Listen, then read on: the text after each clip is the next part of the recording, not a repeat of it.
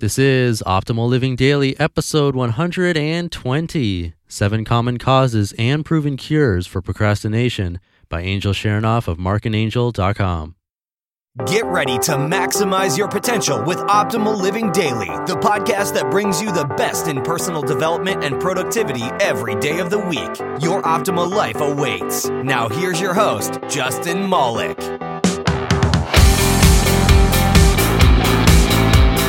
Hey, welcome to Optimal Living Daily. This is the podcast where I read to you from the most amazing blogs on the planet to help you optimize your life. And I'm back today with one of the newest blogs to join OLD, and that is markandangel.com.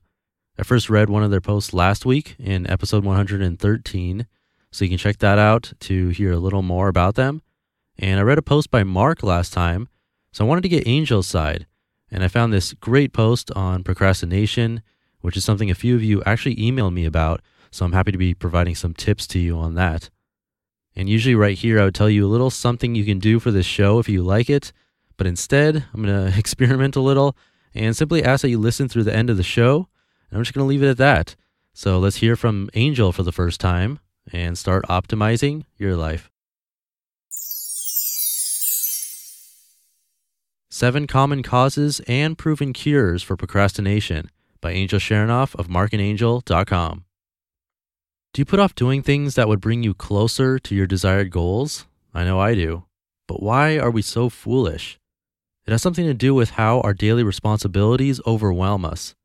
In the midst of all the important things we know we need to do, we somehow convince ourselves that none of these things need to be done right now. In other words, we decide that some peace and relaxation in the short term is what's most important. So we take another break, read another blog post, watch another TV show, and just kick back and relax. And life is blissfully dandy for a little while. But then suddenly, the inevitable deadline has arrived. It's panic time.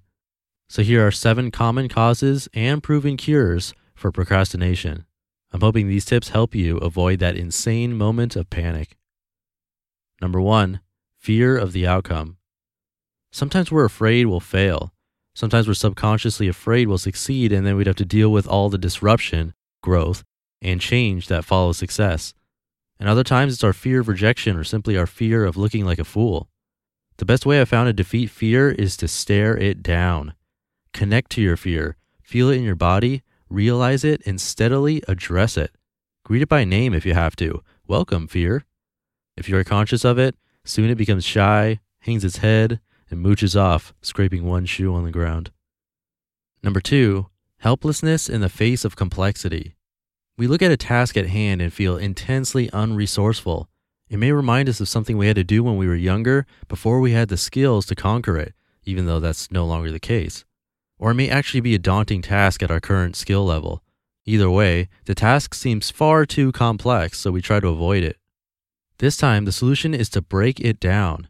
Take that complex task and break it down to its bare essential components, and then tackle each one of those components one at a time. Sometimes it's also helpful to recall one of your previous successes with conquering a complex task just to get yourself in a positive mindset. Think of a time you were really on top of things, achieving great results, when you were in the zone. Close your eyes and place yourself in that memory with all your senses. Number 3, rebellion and laziness. We resent the task in front of us. We feel imposed upon. I have to do this, we think to ourselves, but I don't have to do it now. Rebellion is about control. We assert our control by choosing when or whether to do the task. A friend of mine whose homeschooled son is very rebellious came up with a clever hack. She said, quote, "We're going to do what kids who are in school do. You're going to sit and do schoolwork for 8 hours a day," unquote. Her son rebelled naturally. When the rebellion was in full effect, my friend offered an alternative. Quote, "Or we could do this homeschool style. If you finish early, we can go somewhere fun," unquote. And her son worked more productively than ever. So when you notice yourself feeling rebellious and lazy about a task, think of a way to reward yourself for getting it done now. Also, remind yourself of the consequences of not doing it. Number 4, lack of motivation. I procrastinate doing my tax return. It's an administrative task and I don't like it. But it helps when I think about it this way. I'm due a refund this year. When I concentrate on the amount of money I get back versus the time it takes to do my taxes, it's an excellent hourly rate, and it motivates me to focus on getting it done. That by itself wasn't quite concrete enough though, so I promised myself a reward. Out of the refund, I would buy myself a kayak, something I'd been thinking about for a while to help me get back in shape. The basic principle is reframing. If you know the job has to be done but it's not emotionally important to you, find a way to make it important. If I was going to be paying a penalty fee for turning my taxes in late, I could set aside the equivalent amount of the penalty for a reward, for example. What are you going to get by doing this that's important enough to motivate you to do it now? Number 5, lack of focus and fatigue. Distractions are everywhere. You must learn to ignore them. Minimize distractions by secluding yourself. Disconnect the internet and power off your cell phone if you have to. Check email and voicemail at set intervals instead of randomly every few minutes. Find a quiet space where you can concentrate on the task at hand, and only take breaks as a reward for accomplishing smaller subtasks. Also, it's hard to focus when you're fatigued, so get enough sleep, eat healthy, and exercise regularly. Number 6, not knowing where or how to start. Or maybe the task just looms in front of you as a big block, like a building with no doors. You walk around its perimeter, and you don't immediately see a way in. How do you get in? Where do you begin? You can't figure it out, so you set the task aside. I'm creating a course on procrastination. It started out as one of those buildings with no doors. How do I even start designing a course like that? I thought. Well, I wrote down a few reasons why people procrastinate, the starting point. I thought about reasons why you'd want to stop, the end point or goal. Once something has a beginning and an end, it's a lot easier to start seeing the middle. And usually you can work from both ends until you meet in the middle. Each of those reasons is a topic, and each of those topics has a start and an end, and so on and so forth. So don't give up. Uncover the starting and ending points and start filling in the blanks one at a time. Number 7, perfectionism. One of the best bits of advice ever about perfectionism comes from Melody Beattie's book, Codependent No More. It just doesn't matter, she says. It just doesn't matter. But that's hard advice to put into practice sometimes. I've often put off implementing ideas by using the excuse that I'm not yet prepared to do the idea justice. Some part of me thinks I'll end up wasting the idea by implementing it poorly at my current level of skill. But guess what? My current level of skill isn't going to increase unless I practice. And I can't practice until I implement. And that means I have to implement with my current level of skill, make mistakes, learn from them, and press on. So in reality, not implementing that idea right now is the only true way to waste it. And guess what else? There are plenty of additional ideas and variations I haven't thought of yet, and most of them won't come to me until I've started implementing and making mistakes. It's impossible to steer a parked car. Conclusion. By taking the time and initiative to understand your own reasons for procrastinating and devoting a little energy to take the necessary steps to move forward, you can beat procrastination. We all can. In fact, simply writing this article was a testament to this. I kept procrastinating on writing it because I lacked focus. So I locked myself in my den, eliminated all distractions, kept the end in mind, and started writing. And as usual, starting was the hardest part. Now I'm done. For additional guidance on beating procrastination, I highly recommend The Now Habit, a strategic program for overcoming procrastination. You just listened to the post titled 7 Common Causes and Proven Cures for Procrastination by Angel Chernoff of markandangel.com. We've heard from a lot of amazing people on this podcast, but if you're like me, you want to go deeper. So where can you go to learn from the most remarkable people? That's Masterclass. Masterclass offers unlimited access to intimate one-on-one classes with over 180 world-class instructors, plus every new membership comes with a 30-day money-back guarantee, so there's no risk. There are over 200 classes to pick from, with new classes added every month, like Jon Kabat-Zinn's.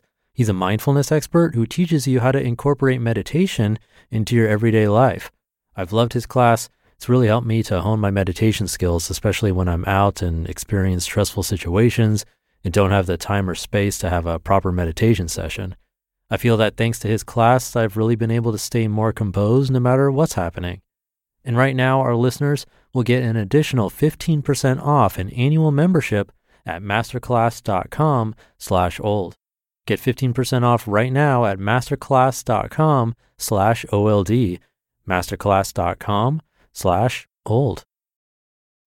I know many of you struggle with procrastination, so I hope that's helpful for you. And in the post, Angel said she was working on a course on procrastination, and they do have a live course on their site called Getting Back to Happy, which does cover procrastination, but also a lot of other stuff like pain and insecurity. So you can find that on their site as well. Again, that's markandangel.com. And I definitely have that issue with perfectionism. It's something I'm working on and just hoping that you guys are cool with me making mistakes every once in a while. Otherwise, I have to go crazy and edit every little thing. And on that note, if you want to be nice to me, if you do me the honor of visiting me online at oldpodcast.com, and there, if you join my weekly newsletter, you get free gifts from me immediately. You'll hear from me personally every once in a while. Plus, you'll be entered to win a book every single month. It's really easy to join through oldpodcast.com, or if you prefer the super quick way, you can text the word optimal to the number 44222. And I think that's enough for today. It's episode 120. Have a happy Saturday, and I'll be back with Sivers Sunday tomorrow, where your optimal life awaits. Hey, this is Dan from the Optimal Finance Daily podcast, which is a lot like this show, except more focused on personal finance. Justin handpicks the best posts he can find from blogs and authors like Ramit Sethi, Mr. Money Mustache, and more, and I read them to you 5 days a week. So if you enjoy this podcast, come on over and subscribe to Optimal Finance Daily too. And together, we'll optimize your financial life. You've been listening to Optimal Living Daily. Be sure to hit the subscribe button to stay up to date on each new episode and head to oldpodcast.com. That's oldpodcast.com for a free gift as well as more actionable tips and resources to help you maximize your potential. Thanks for joining us, and remember, your optimal life awaits.